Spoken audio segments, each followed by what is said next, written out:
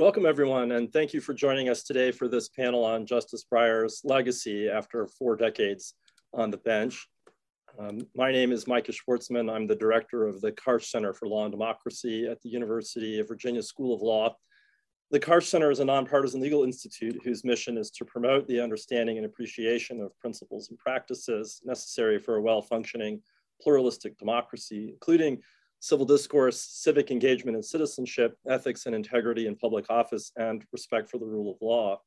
Today, to discuss Justice Breyer's retirement and his many years of service within the federal judiciary, we have a panel of 4 former clerks who teach at the University of Virginia School of Law. Let me briefly introduce them before turning things over to Dean Risa Ghalibaf, who will be our moderator for today. First, we're fortunate to have with us Judge Vince Chhabria, who is a lecturer at the law school. Judge Chhabria is a federal district court judge in the Northern District of California, based in San Francisco. Before joining the bench in 2014, he was chief of appellate litigation in the San Francisco Attorney's Office, a deputy on the government litigation team, a member of the city attorney's affirmative litigation task force. Judge Chhabria clerked for Justice Breyer at the Supreme Court in the 2001 term. Next, I'm happy to introduce Risa Ghalibaf, who is Dean of our law school and the Arnold H. Leon Professor of Law and Professor of History. She's the author of 2 prize-winning books, The Lost Promise of Civil Rights and Vagrant Nation, Police Power, Constitutional Change, and the Making of the 1960s. Dean Ghalibaf is a fellow of the American Academy of Arts and Sciences, a member of the American Law Institute, a distinguished lecturer for the Organization of American Historians, and I should mention, host of the UVA Law School podcast, Common Law. She also clerked for Justice Breyer in the 2001 term. Dean Ghalibaf is joined by Rachel Harmon, who is the Harrison Robertson Professor of Law, the class of 1957 Research Professor of Law, and Director of UVA's Center for Criminal Justice. She's a member of the American Law Institute and author of an important new casebook, The Law of the Police. Before entering the Academy, Professor Harmon served for 8 years as a federal prosecutor in the US Department of Justice's Civil Rights Division. She clerked for Justice Breyer in the 1997 term. Our final panelist is Dan Ortiz, who is the Michael J. and Jane R. Horvitz Distinguished Professor of Law and Director of UVA's Supreme Court Litigation Clinic. Professor Ortiz has published widely on election law, civil procedure, constitutional law, and legal theory. As director of our Supreme Court clinic, he's argued numerous cases before the Supreme Court and with an enviable win-loss record. Professor Ortiz clerked for then Judge Breyer on the US Court of Appeals for the First Circuit and then for Justice Lewis Powell at the Supreme Court of the United States. Let me now turn things over to Dean Ghalibaf, who will be moderating our panel today. I'm really glad that you all are here, and I appreciate all of our panelists being willing to do this at such short notice. I'm really happy that this event came together. I have always felt incredibly lucky to have clerked for Justice Breyer and to know him, and so lucky to have so many UVA faculty who share that experience, including my co-clerk, Vince Chhabria, who is, as Micah said, a judge in San Francisco. And I'm excited today to explore his legacy as a judge, as a boss, as a person, with my colleagues. So we were excited to do this in part, the news cycle moves quickly and it moves from retirement to nomination to the future of the court. But we are an institution of higher learning. We can pause and take a bit more time on the legacy part. And I know that, our students spend a lot of time in law school reading the opinions of the court, and it's not every day that a justice steps down and we have an opportunity to really explore the oeuvre that he wrote and place him in a larger judicial and personal context. So I'm excited to do that today. I thought we would start off this morning with just general reflections from each of our panelists about the justice. Then I'll ask the panelists a few more specific questions and then open it up to Q&A. So please use the Q&A function on the Zoom screen to post your questions for the last portion of the event. So for reflections, we'll start with you, Rachel. Thank you, Dean Ghalibaf.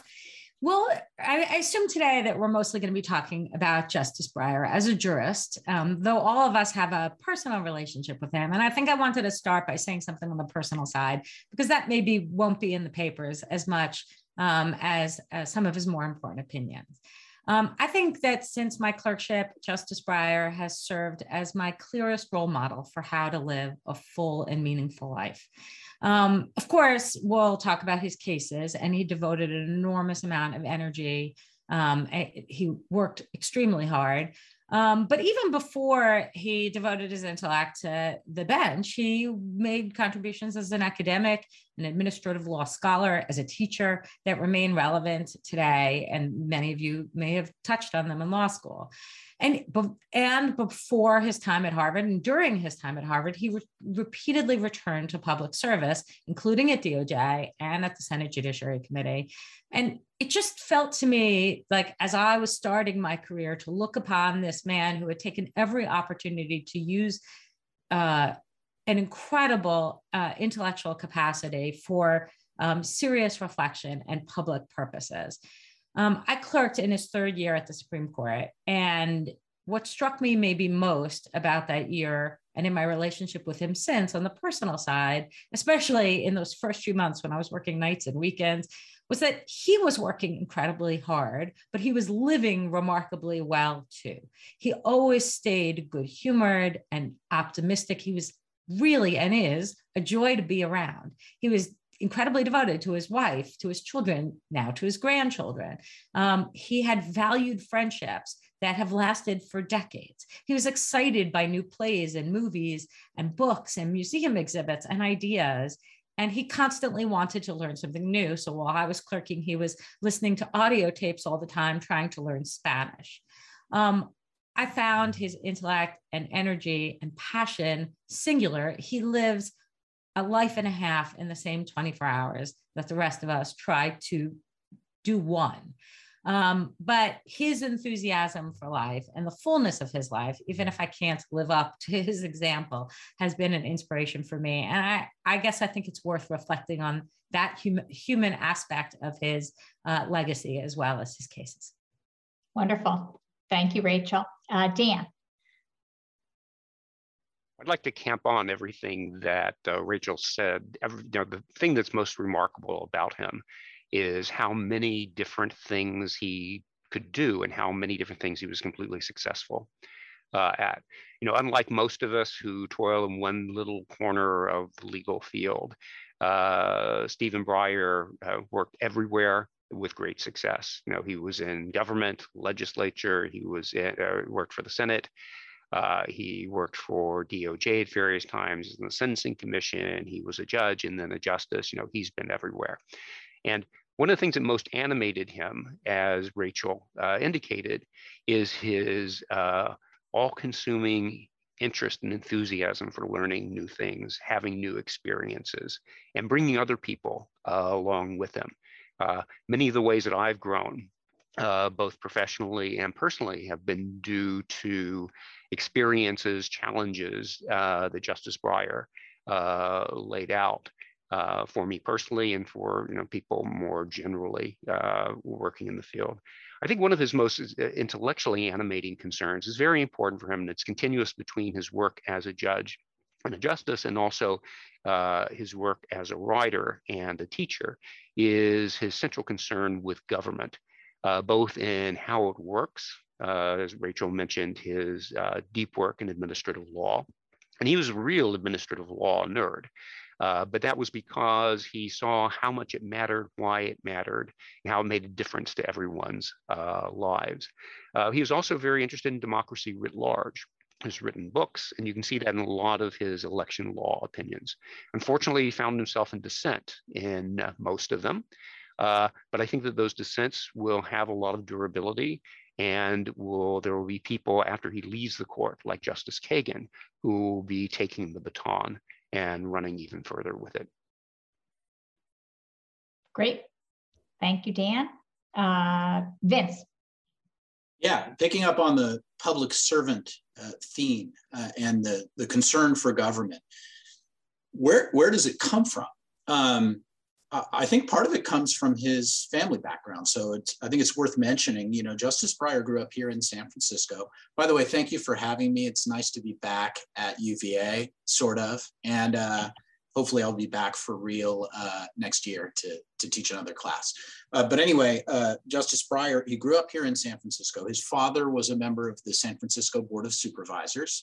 His grandfather, his father was general counsel for the San Francisco Unified School District, worked there for many, many years. And in fact, the boardroom at the school district is called the Irving G. Breyer boardroom. His mother was active in League of Women Voters. His Aunt Shirley was a union activist. And his brother, of course, was a prosecutor and is now a federal judge. And so I think from a young age, he came from a public-facing family and was thinking about these issues. And I think it's really animated his jurisprudence. I think that's largely where his concern comes from for making sure that the law works for ordinary people and making sure that the law works for the public officials who are trying in good faith to solve society's problems. Briefly, you all talked about the influence that Justice Breyer has had on you. Obviously, I'm a district judge, and so I feel his influence every day in the work that I do. One thing, of course, is being practical about the law, using common sense and making sure that the law is actually working for people and helping them solve their problems instead of getting in the way. Another is transparency. You hear a lot about his goofy hypotheticals from the bench, but what you hear less about is that he really made an effort to write his opinions clearly and make them understandable, not just for the sophisticated lawyer who knew the ins and outs of the case, but somebody who might be new to the case and trying to familiarize themselves with it. And then finally, I won't talk at length about this right now. I'm sure we'll have a chance to discuss it more later, but his commitment to diversity, his longstanding commitment to diversity, not just in his jurisprudence, but in his hiring practices. And like I said, I'll leave it there for now, and hopefully we can chat more about that a little bit later. Great. I fully expect us to come back to that later. And so I hope we will. I will say welcome to everyone. Vince, especially to you coming from the outside and especially wearing your UVA t-shirt that gives us all a lot of pleasure here. So well, you gave me this t-shirt. Even the more so. And if for those of you who weren't listening really closely to Micah Schwartzman's introductions, Vince and I were co-clerks. We were not only co-clerks, we shared an office together. We spent many, many, many more hours with each other that year than with our spouses or anyone else. And we were sitting there together during 9/11. We were sitting there together during 9/11. We were, and that was a terrible day. And we were there. I was going to say something else about that, Vince, though, that was more uplifting. Sorry about that. That's okay. Anyway, there's a photo of our term that seems to be like in Getty Photos and gets pulled out all the time. A black and white photo of the justice talking to some clerks, and Vince is in the foreground and I'm in the background, and a third of our co-clerks, Mira Horowitz, is back there too.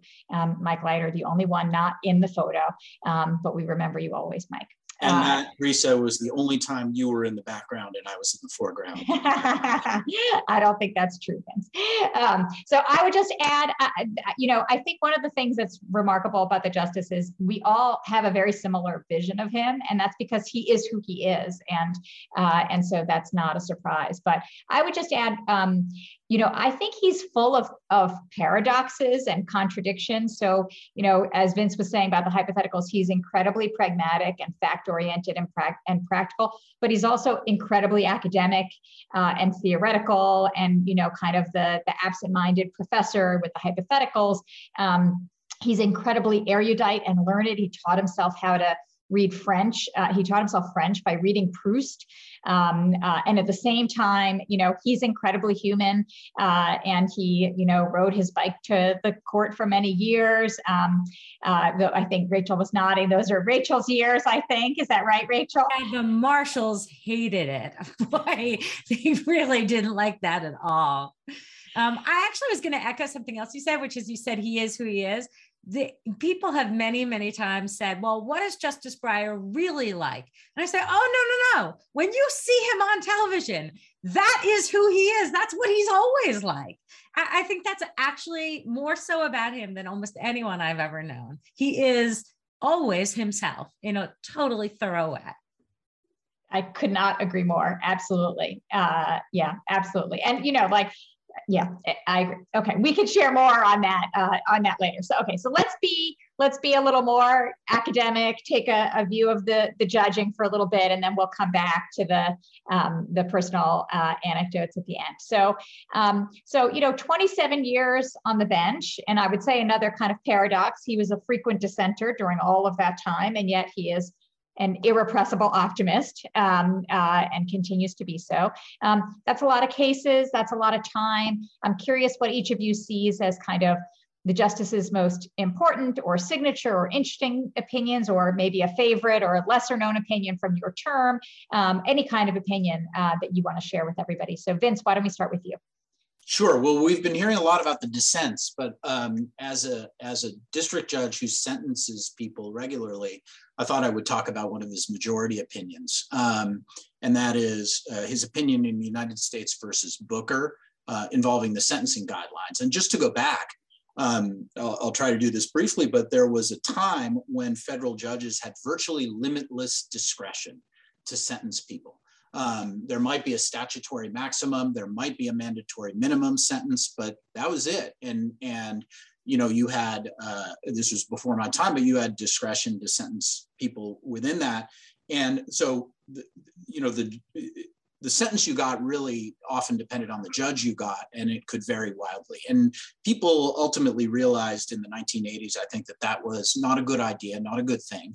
And so the Sentencing Commission was created by Congress, and Justice Breyer, then Judge Breyer, was appointed to the Sentencing Commission. And what the commission did is created guidelines for federal judges that were guidelines that were binding on federal judges. And requiring them to find certain facts. And if they found those facts, the defendant needed to be sentenced within a particular range prescribed by the guidelines. So fast forward and what that did is it eliminated sentencing disparity. It had some of its own problems, though. So fast forward to when Justice Breyer was on the Supreme Court, there was a constitutional challenge to the sentencing guidelines. And the challenge was basically, we can't have judges finding facts that result in an increase in the defendant's sentence. The jury has to find those facts. It's a Sixth Amendment violation of the judge find those facts. And so a different majority of the court in United States versus Booker struck down the mandatory aspect of the guidelines, said that a defendant's sentence can't be increased based on the factual findings of a judge, so long as the increased sentence is mandatory. Well, this was Justice Breyer's baby, right? So he pulls together a different majority of the court. And the question is, well, is there anything left of these guidelines? And Justice Breyer's majority opinion said, okay, well, the provision of the guidelines that requires judges to increase a sentence based on factual findings not made by the jury is unconstitutional. But the way to sever that provision and make it most consistent, or least inconsistent with Congress's intent, is to say that the remainder of the guidelines are advisory, and judges are required to consider the guidelines as a starting point when they are deciding how to sentence a criminal defendant. They can deviate from that. They're not required to increase somebody's sentence based on a particular factual finding contemplated by the guideline, but they are advisory. And so he sort of was involved in the creation of the guidelines and then wrote the opinion that saved the guidelines from extinction, really, and has left us, I think, with the best of all possible worlds, because the judges have discretion to consider particular facts to go up or down, but they're not bound by it. Yet at the same time, because we have to consider the guidelines, our sentences are to a certain degree data-driven and take into account what other people are getting sentenced to by other judges around the country. So I think that's been a very important, both his time on the commission and his Booker opinion have been a very important contribution.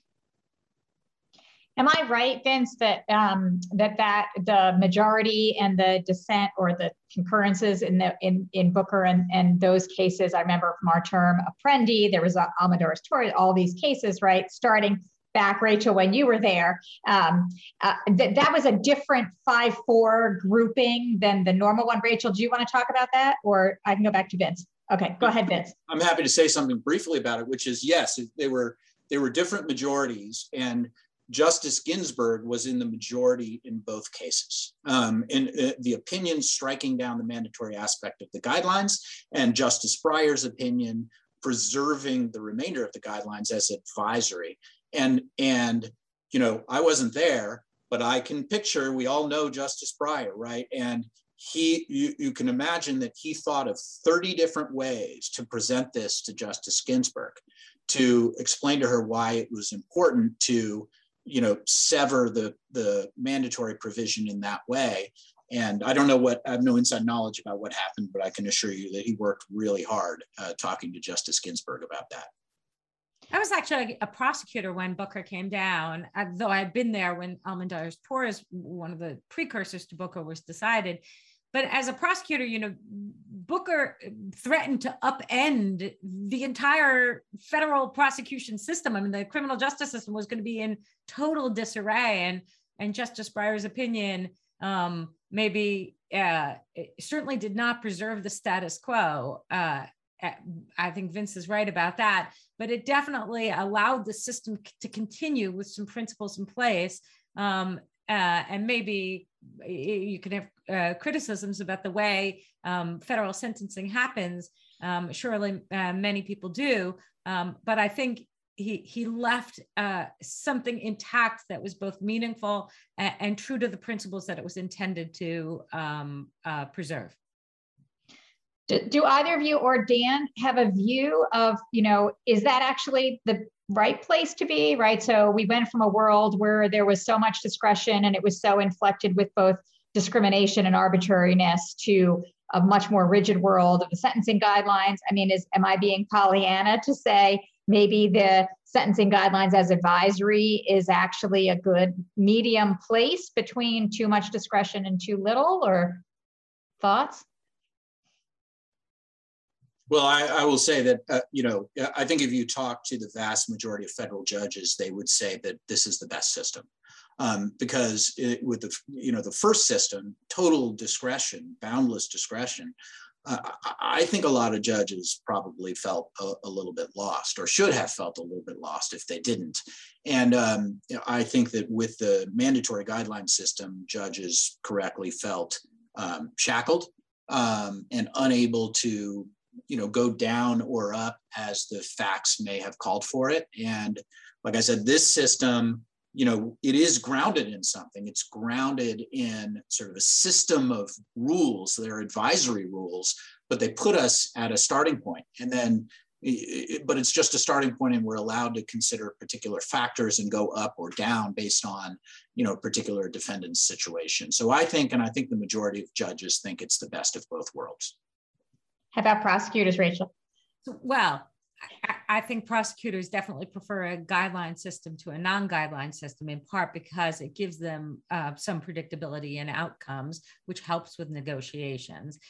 I think sometimes the criticisms of the Sentencing Commission's work, and in particularly the guidelines as a structure, were not about the process, or sometimes have been about a process, but were about the anchoring effect it had at a very high level. So that the sentences were simply too harsh.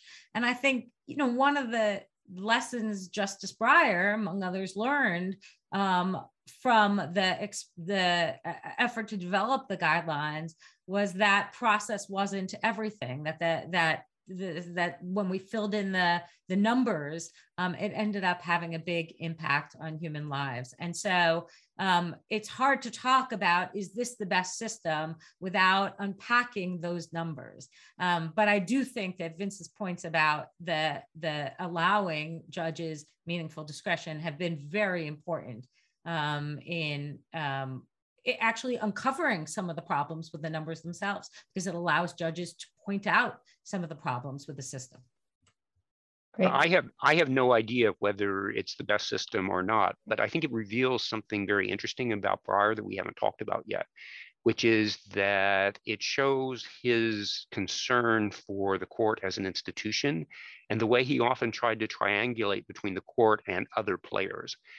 People think of him as an academic, and he wasn't political, but he was chief counsel of the Senate Judiciary Committee under Senator Kennedy for a while. And correct me if I'm wrong, Vince and Rachel, but I seem to remember that the original political constituency for the mandatory sentencing guidelines were a lot of people in Congress and elsewhere, basically outside the judiciary, who looked at the kind of discrepancies in sentences and were horrified by it. And one of the things you can see Breyer doing is trying to bridge that divide, reaching out in the compromise he made, getting Ginsburg, I guess, on board to end up with a system that the judiciary could work with reasonably well, at least, but also would make the outside constituencies feel not badly done by. Yeah, I think the institutionalist and the kind of consensus building, I think we'll definitely come back to in a minute as well. And I think you're right to point it out here. So Dan, how about you? What case or cases would you highlight from his time on the bench?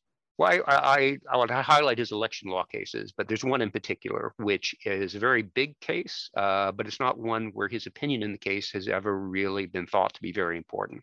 But I think it really reveals a lot about him. And in a sense, it could have been a Booker, but it wasn't.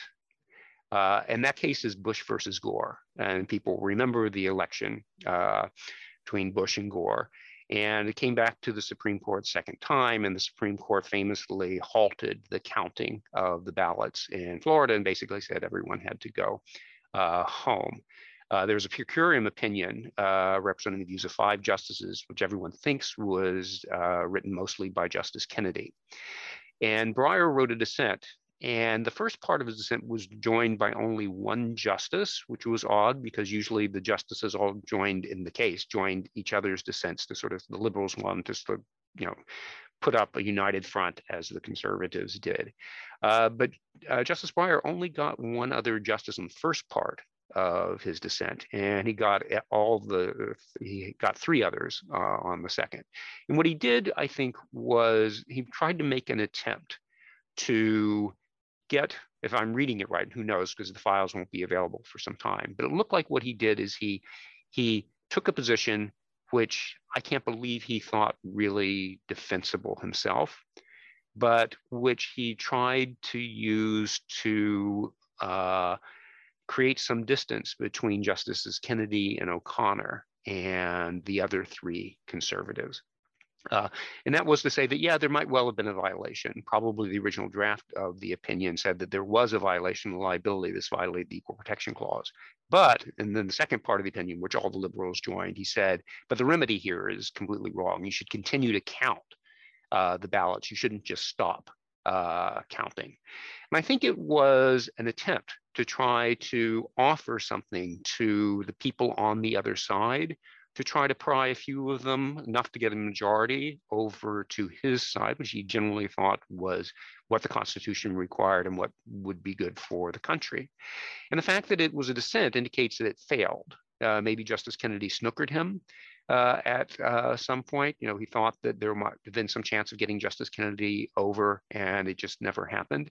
I wouldn't be surprised, as Vince describes it, there weren't a lot of discussions between Justice Kennedy and Justice Breyer during the pendency of this case.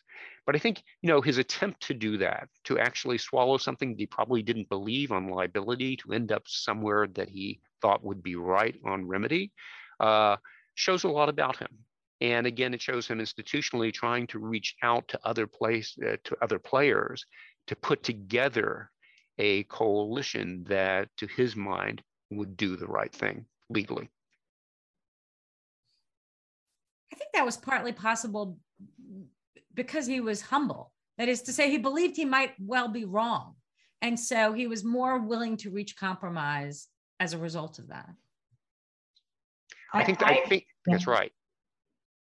I was going to say, I think that's right too. And, you know, when he was here a few years ago and before COVID and spoke to our students, and one of the students asked him about collegiality and consensus building and how do you have, you know, conversations across difference. And his answer was, you look in the mirror and you start with yourself. And, you know, he said, of course, I think I'm right. Everyone thinks they're right, but you have to listen and you have to be open to the fact that you might not be right, because we all think we're right and maybe we're not all right.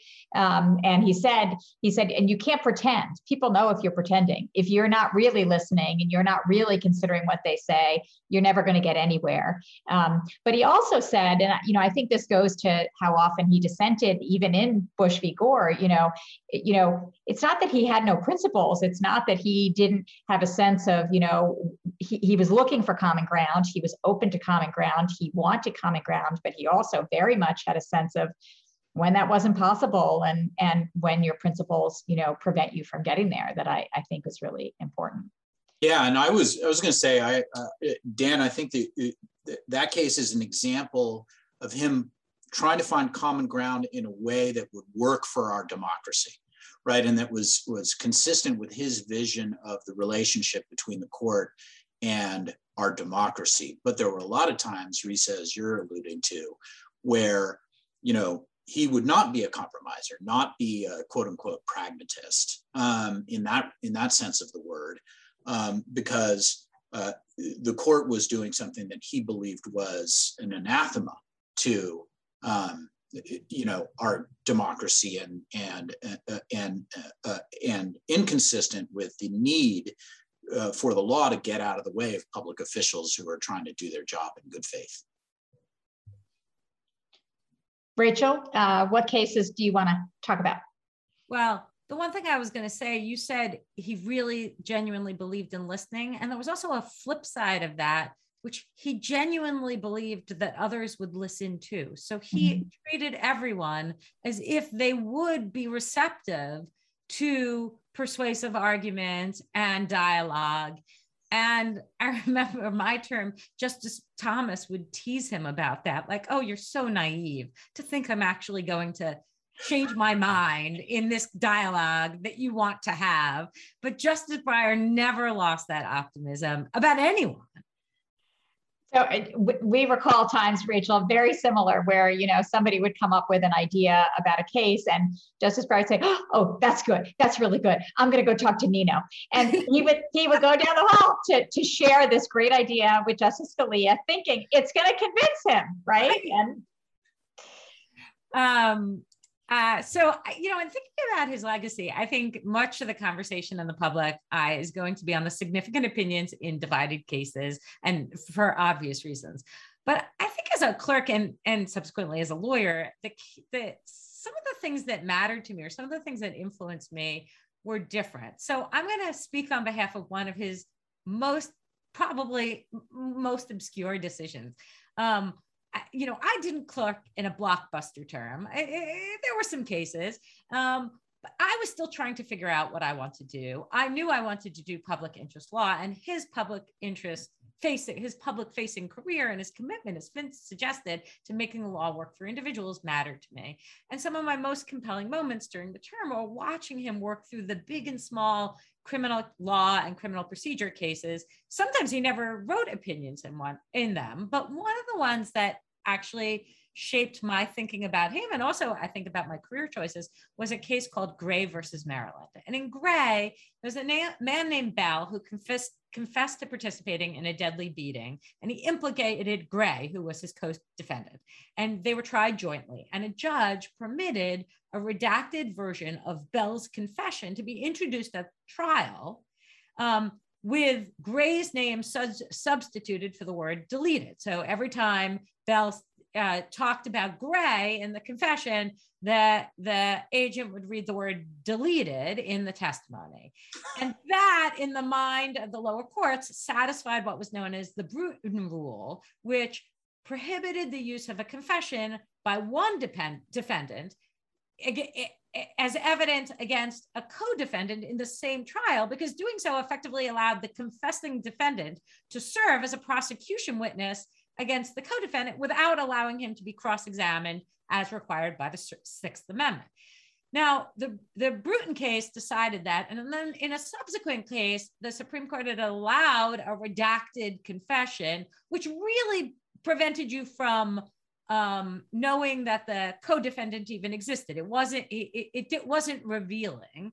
And the lower courts used that subsequent case to engage in a practice of admitting confessions that at best fulfilled the letter of the Bruton Rule, but were far from protecting Sixth Amendment rights, because they allowed these redactions that didn't fool anyone, in which everyone knew that one defendant was pointing the finger at the other defendant, and we just had to substitute the word deleted for his name. And the reason why courts were doing this is because, well, it was partly to allow joint trials, which were judicially efficient, and the admission of the confessions, which the prosecutors wanted to continue, okay? And Justice Breyer's opinion didn't raise any ire or generate any dissents. It's a unanimous opinion for the term. It's lawyerly, it's brief, and it's clean. And yet he manages to capture the real consequences of what happens at trial and the way that legal rules can be used to, basically hide what's really going on and deny people their rights within the letter of the law. So he recognized, he was explicit, the jurors wouldn't have the slightest doubt about what was being deleted, and that therefore this couldn't be used to bypass the Sixth Amendment principle. And he effectively, in doing so, ended what was a self-dealing lower court practice that allowed judges and prosecutors, I think, to have meaningfully evade the prior decisions. So why did this matter to me? Well, in law school, I had studied only big cases. And Gray basically helped me firm up my interest in the small law, in the ways that criminal cases, the kinds of events decides every day, matter to individual lives, and the role of the law, including in the Supreme Court, of shaping those trials and those decisions. And it was just a couple of weeks after that the court decided that case that I accepted a position as a prosecutor at DOJ in the Civil Rights Division, and have been interested in small law in some way ever since. That was wonderful. I did not know that story. Yeah, I've known you all these years, but I didn't know that was influential for you. And I think that does so capture something, right? He understood how it worked, and he understood the human consequences, and that was a great story. So I'll add one, which is his dissent in Parents Involved versus Seattle schools. So that's the case where there were local school districts in both Seattle and Louisville who were using some race-based decision-making in order to maintain integrated school districts. So school districts were resegregating, and these were school districts that were trying to retain integrated schools, and the majority of the court found constitutional violations in those efforts and said, that was discrimination on the basis of race in violation of the Equal Protection Clause.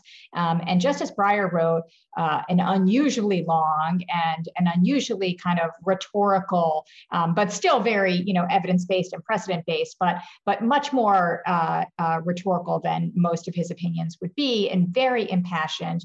And he really saw this as a defense of Brown in many ways, that what was really up for grabs here was how to think about what equality is in the United States and how do you get there, and his view, his clear frustration with the majority.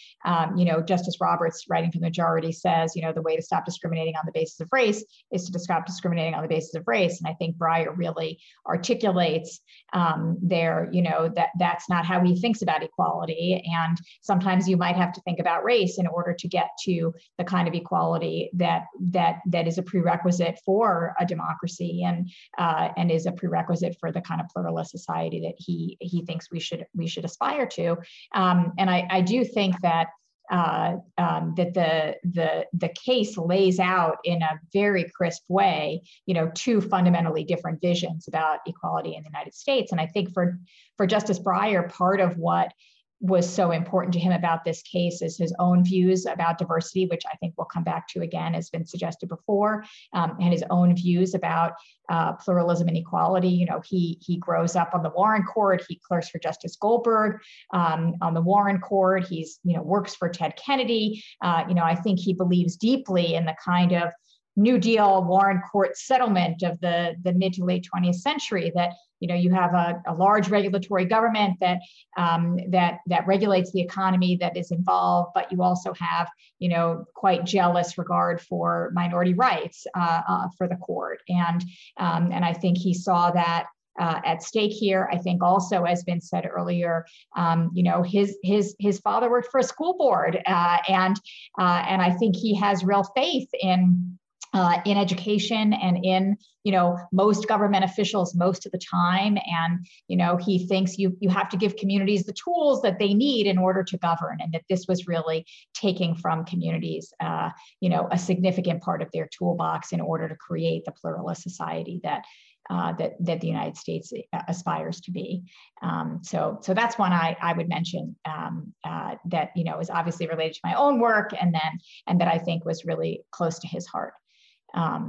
Unless people want to talk more about specific cases, I'm happy to talk more about jurisprudence or his role at the court more broadly. And I want to remind people, if you have questions, you can put them into the Q&A, and I can ask them of our panelists. So go ahead. Can I ask one question of you, Risa, regarding the Seattle schools case? You know, I started thinking about that case again recently with the George Floyd protests. And, you know, Justice Breyer's point was, you know, trying to eliminate racial isolation is different from trying to segregate people on the basis of race. And we have to this is a real problem, right? We have 330 million people in this country from all different races, and we're trying to figure out a way for them to be able to interact. And, you know, racial isolation is an obstacle to that. And these school officials are trying to solve that. And we have to get out of their way and let them do it. You know, and you know, with the George Floyd stuff, I was thinking, you know, how can we expect a police officer to relate properly with different members of the community if they grow up in a racially isolated neighborhood and in a racially isolated school where they never interact with people growing up of different races? I mean, is there any chance that, you know, sort of recent developments on the issue of race and our sort of relative awakening on some of the problems with respect to race that we have in this country will revive the point of view that he was expressing 13 years ago in that dissent? I mean, I think the question is revive among who? So, you know, I think there are a lot of people who would agree with him. And I think you're right that a lot of the themes that have come out of the protests from the summer of 2020, spring and summer of 2020 and beyond are very much in keeping with the themes of his dissent, right? The question about, you know, it's basically a question about anti-discrimination versus anti-subordination, right? And the word equity, which I think has become far more prominent lately, is really a way of choosing one of those two, right? Of choosing the anti-subordination way of thinking about what equality is. And that's the, you know, in earlier affirmative action cases, there have been, you know, debates among the justices and the majority and the dissents about, well, do we know the difference between a welcome mat and a no trespassing sign, right? That's, I'm going to forget who said that. I want to say Brennan, but I don't know if anyone remembers who that was. But you know, the question of whether all distinctions on the basis of race are equally situated vis-a-vis the Constitution or vis-a-vis, you know, what you think society should be doing on a moral level, or whether there are, because there is inequality in the world, you have to think differently about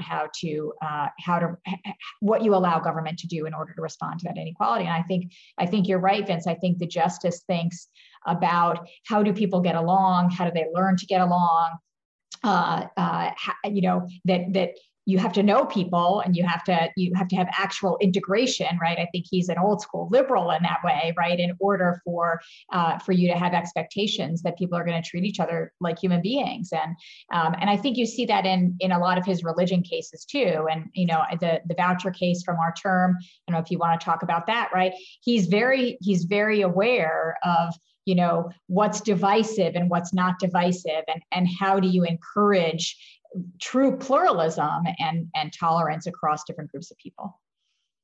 Yeah, I mean, just briefly to mention the voucher case, since you brought it up, I think that was another example of him not being willing to compromise, right? And again, sort of focused on the fact that we have so many different people throughout this country of so many different religions, and how are we going to make sure that they get along, and that our country isn't torn apart by the religious strife that you saw in Europe, throughout the century, 17th, 18th century, whatnot. And, he sort of drew the line at, government funding of religious education. And his primary concern was that, if government gets in the business of funding religious education, you're going to start having people fight over that money, and you're going to start having some groups feeling that they're being disfavored vis-a-vis other groups, and it will create problems. Now, I happen to disagree with him on that case, and I would probably tell him that, those voucher programs were upheld, and we haven't seen the kind of strife that he was worried about. But I think he would respond, well, sort of camel's nose under the tent, and we need to take the big picture view here.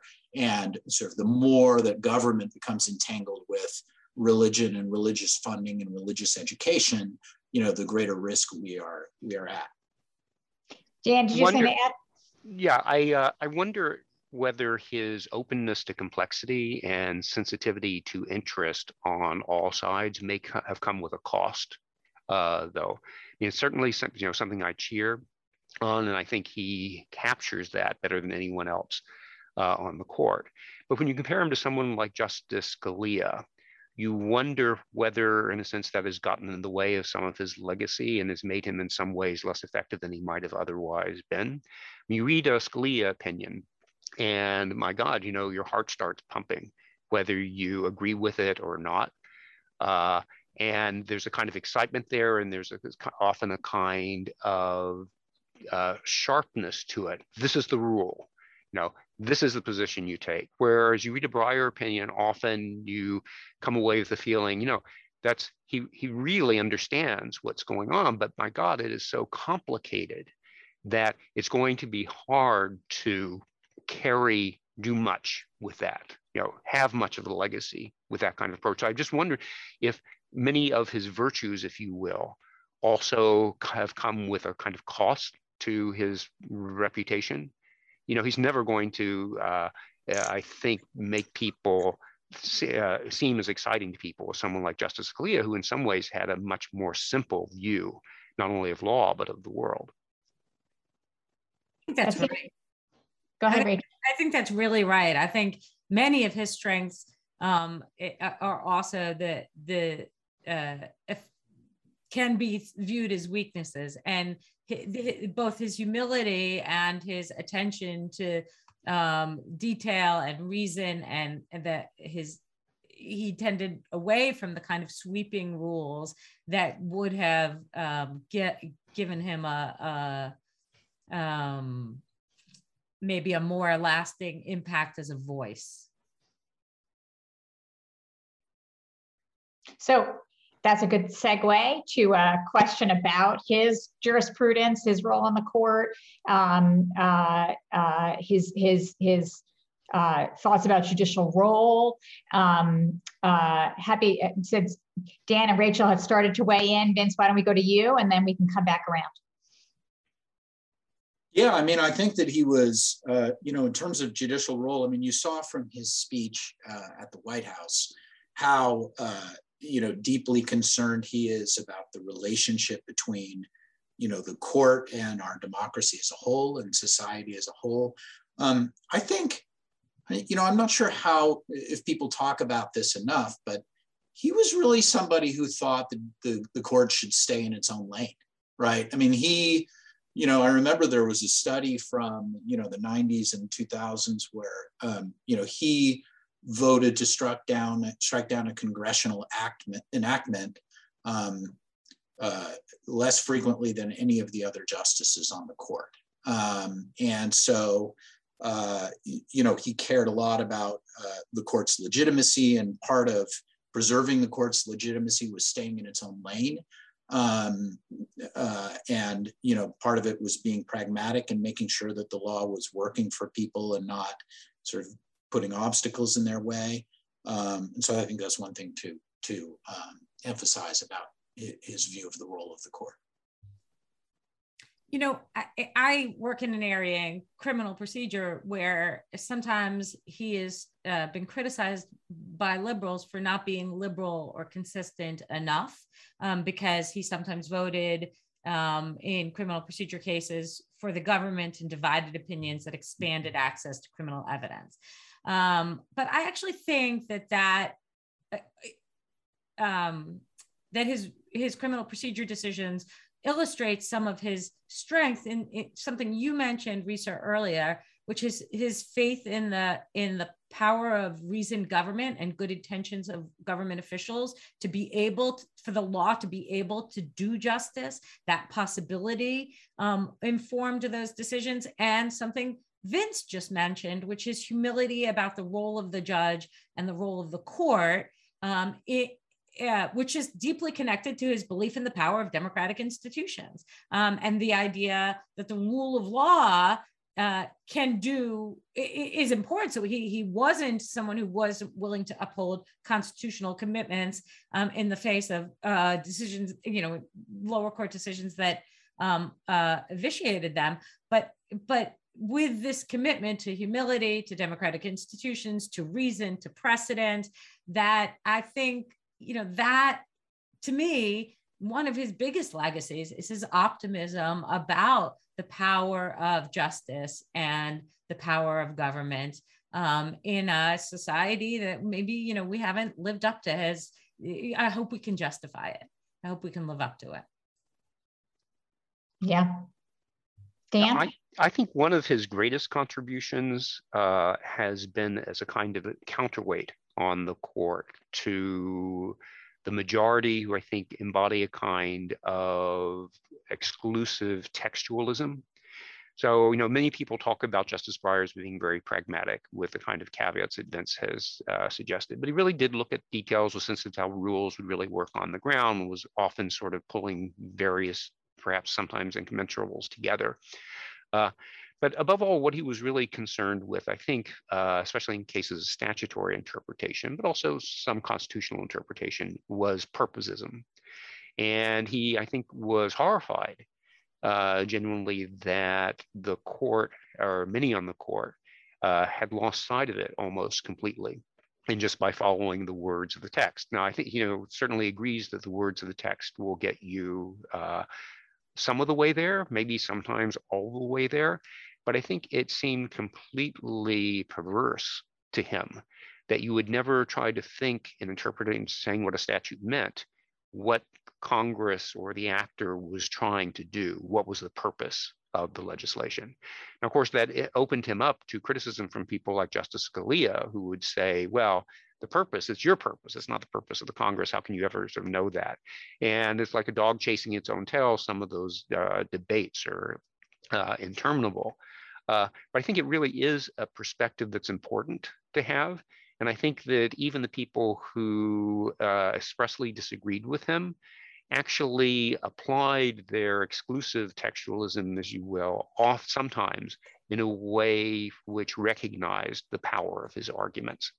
But he was, you know, a kind of lonely voice out there for a while, and things like just, you know, statutory interpretation on the level of theory as opposed to what the results were on the ground.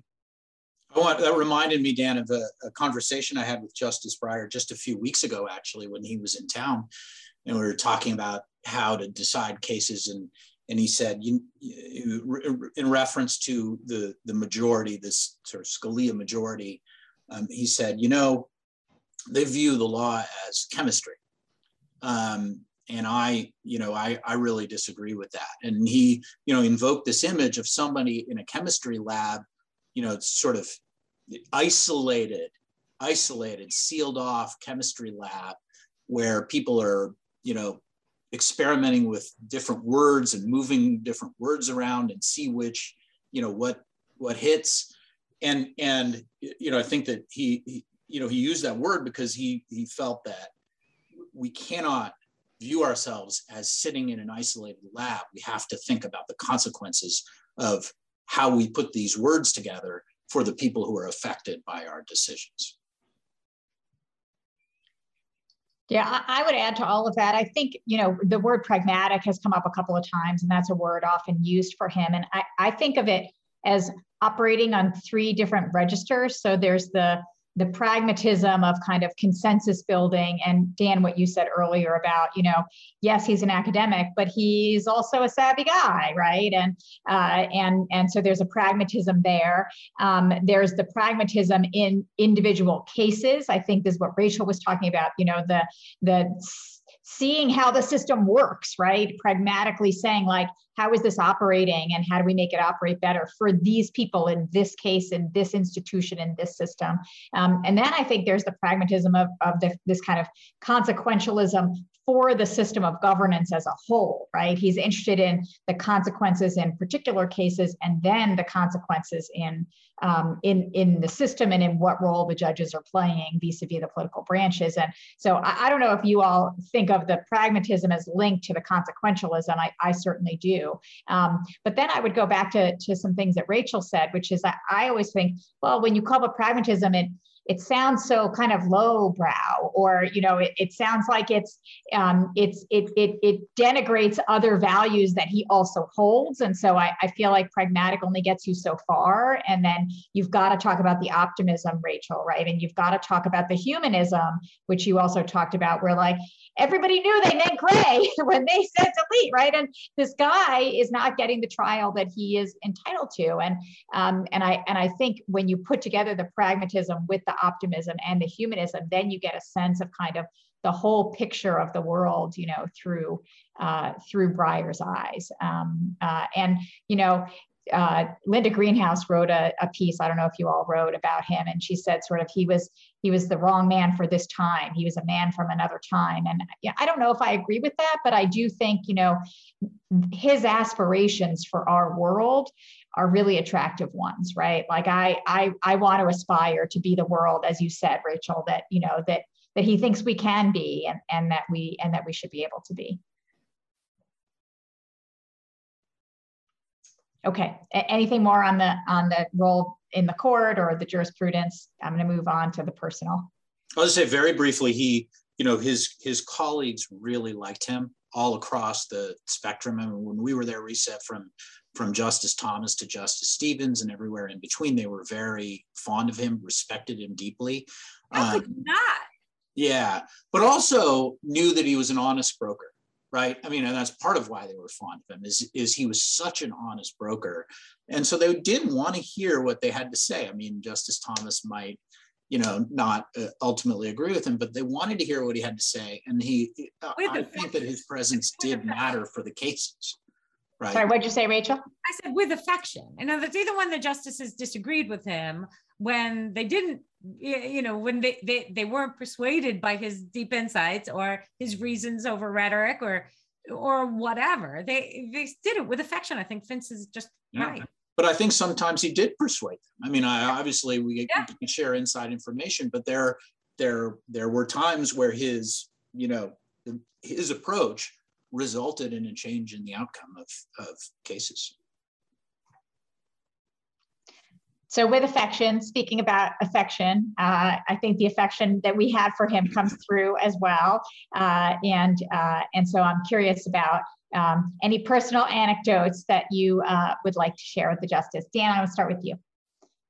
So this isn't something I witnessed myself, but it's a story that Justice Breyer tells about himself, which I think wonderfully illustrates, Risa, something you said in your Slate piece, which you pointed to how he juggles intellectual humility and confidence at the same time. So we were sitting in, the clerks and then Judge Breyer were sitting having lunch in chambers one day. And one of my co-clerks asked him, said, well, what was it like making the move from Washington back to academia?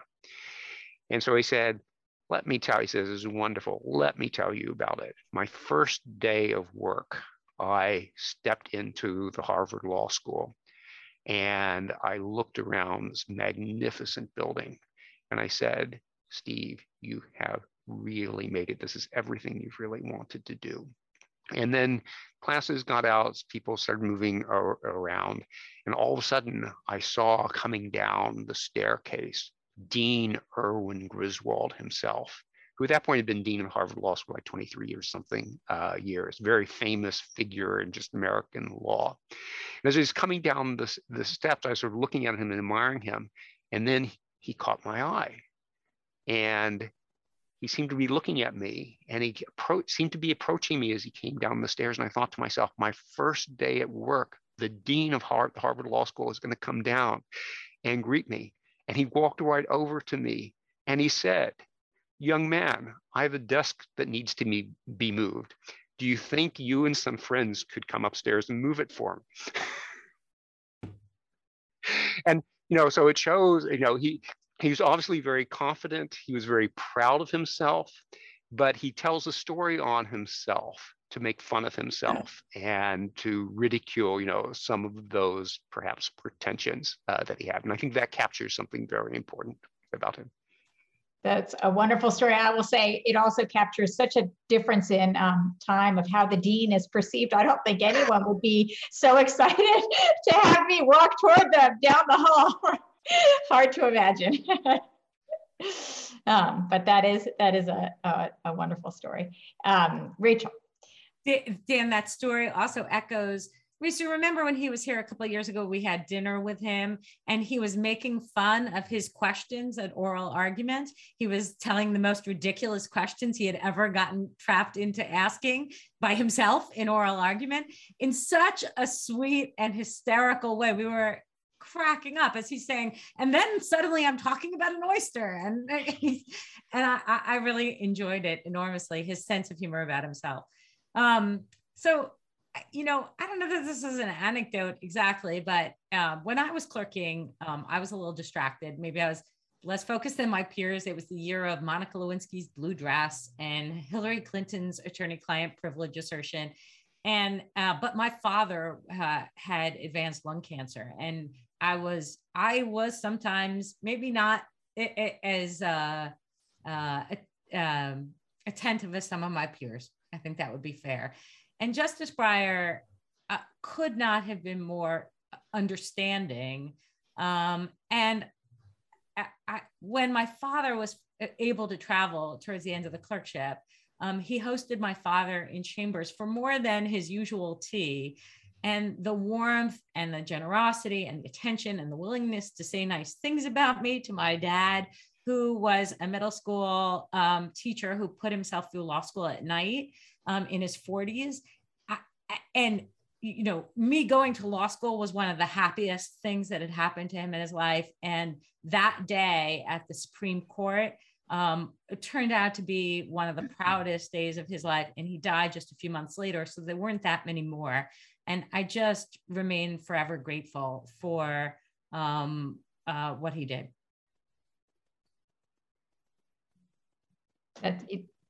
It's a beautiful thing. Vince? Yeah, a couple absent-minded professor stories, and hopefully, Risa, I'm not stealing yours, but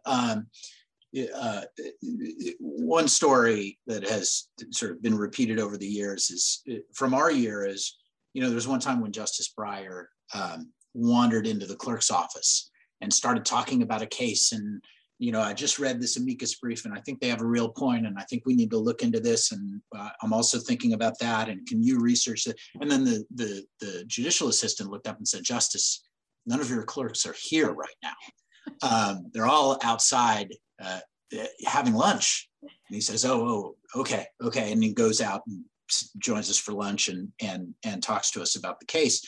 And it's true that he had this kind of absent-minded professor quality about him. And I remember Chuck Breyer, his younger brother, before I went to clerk for Justice Breyer, Chuck said, my brother is going to seem like he's not paying any attention to you. And he wants to end the conversation, but I assure you, he is paying attention to you, and he doesn't want to end the conversation. And an example of that is, Risa, the Mike Leiter career advice story, right? Our co-clerk, Mike Leiter, who went on to become the director of the National Counterterrorism Center, the term ended, and Mike wanted some sort of advice from Justice Breyer about how to sort of what the next step should be. So he got on the phone with Justice Breyer, and the conversation was like Chuck's description of conversations with Justice Breyer, right? He seemed distracted. He kind of seemed like he was thinking about something else, wanted to get off the phone. And the conversation wasn't that helpful. And so, Mike hangs up and he thinks, well, okay, I'm not clerking for him anymore. Maybe he, is no longer interested in what I'm going to do. And then the next day, Justice Breyer calls back and says, Mike, I'm really sorry. I was distracted yesterday when we were talking. Can we please have the conversation over again? And that is him in a nutshell. Although he sometimes is distracted, he really, really cares about the people in his life, and he's paying more attention than you think he is.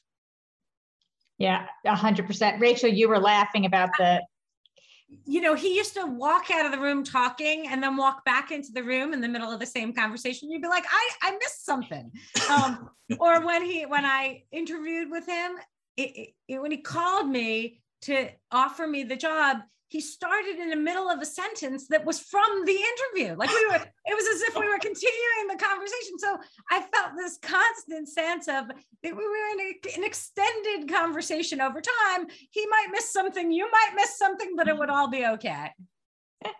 That is wonderful. When he was here, I don't know if either of you noticed this, Rachel and Dan, when he was here a few years ago, and I introduced him, and then I was sitting in a chair slightly back, from the podium on the stage, and he was in a conversation with me, and he kept turning back, right, to refer to something I'd said in the introduction. Like he was trying to talk to me, and he wasn't talking into the microphone, and he wasn't but it was because we were in a conversation, exactly as you say, and he was trying to continue the conversation. So I wanted to pick up on two things. Now I'm forgetting one of them. So one, Rachel, you mentioned, that he did have so many people for tea, and that this, the interaction that you had with your dad was different. But I would also add, even the standard tea, which is what I got, was amazing, right? And he was so generous with his time. He had this beautiful tea set, and he would invite you in,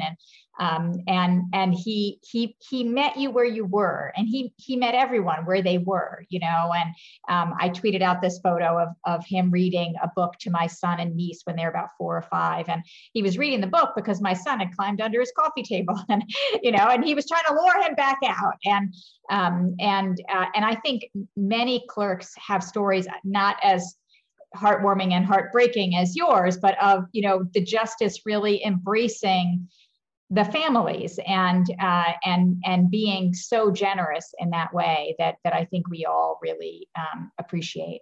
And then the other thing I was going to add was one of the things that the justice does at his reunions is he goes through term by term, and he reminds everyone and tells everyone about a particular thing that happened during that term, and he names the clerks, and he exclaims over a particular case or incident, and he does this literally. He goes term by term, and he makes everyone feel a part of the story, and everyone feel a part of his world as a justice and the life of the chambers. And it brings you together with the other clerks. So I have relationships, friendships with people who, I know only because they were other Breyer clerks, and I met at at the reunions and heard these stories about them. But it also just, it goes back to, Vince, what you were saying, right? He's always paying attention, and he wants you to know that, and he wants you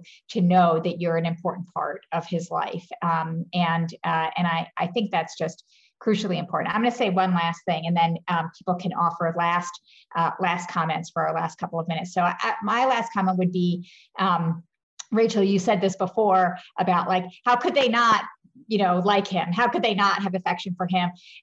The news media keeps replaying the clip of he and President Clinton walking into the Rose Garden when he was announced to be the nominee. And the smile on his face is just so genuine. I mean, it is just genuine. He's full of joy. He's not trying to hide it. He doesn't think it's inappropriate. He doesn't think it lacks dignity. He just is full of joy. And he had the same smile, at the White House last week when he, gave his retirement speech. And after 27 years on the bench, I don't think it ever rubbed off, right? That he was in this place and that he was getting to do this role as a public servant, as you said, Rachel, and to work for people. And that joy is it's infectious, and it's something that I will always keep close about him. Who wants to go next? Last remarks. I think several people have mentioned his optimism, but the thing that's really great about it, Risa, as you've suggested, is it was contagious and infectious. He was not a backslapper. He is not someone who would roar with laughter, really loudly, or would tell the funniest jokes. But at the same time, he was someone who could communicate his enthusiasm for basically everything he was doing for life in general, and the hope that things could get better. And I think that's that as a kind of human quality. I think that's very undervalued. Yeah, I think that's a great place to end. I mean, his legacy in the law is considerable. But his legacy as a human being is equally so, and I think we all shared in it. One other part of his legacy that I think people don't talk about enough is diversity, which I mentioned at the beginning. Back to when Dan was clerking for him on the Court of Appeals, he always really cared about hiring a diverse group of people to work with him. Women, racial minorities. I mean, every year there were, it was a diverse group in his chambers, and he cared about that deeply and long before it became popular to focus on diversity in hiring. And so obviously it was great for us, right? And for me personally, I never would have clerked on the court if he didn't care about diversity. But I think more importantly, he believed it was important for him to have different experiences and different viewpoints coming through chambers. And because he was focused on it so long ago, we now have all these people who have come of age, who are at sort of the highest echelons of the legal profession, who clerked for him. We have the dean of UVA Law School. We have Jenny Martinez, who's the dean of the Stanford Law School.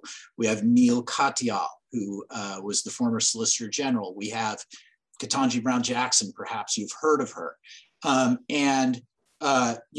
That's a legacy that he will leave. He has sent a diverse group of people to participate in our democracy and to operate at the highest levels of our legal profession that will outlast his time on the bench for sure. So I think that's a great place to end. And I will say we did get a comment in the Q&A about the importance of different kinds of experience to judging, and I think he has launched. I think that's true not only to judging but to lawyering and to leadership, and I think he has launched the careers of so many who are an incredibly diverse bunch. And I think it also leads, and I think the commentator who shared this probably intended for it to do so, to questions about the nomination and who's going to come next and what kind of people do you put on the bench and how do you think about that question. So let me just say, Thank you to each of you. This was just a wonderful conversation, and I appreciate you all being here. And thank you to our audience, and thank you to Justice Breyer for leaving such a beautiful legacy. So have a good day, everyone.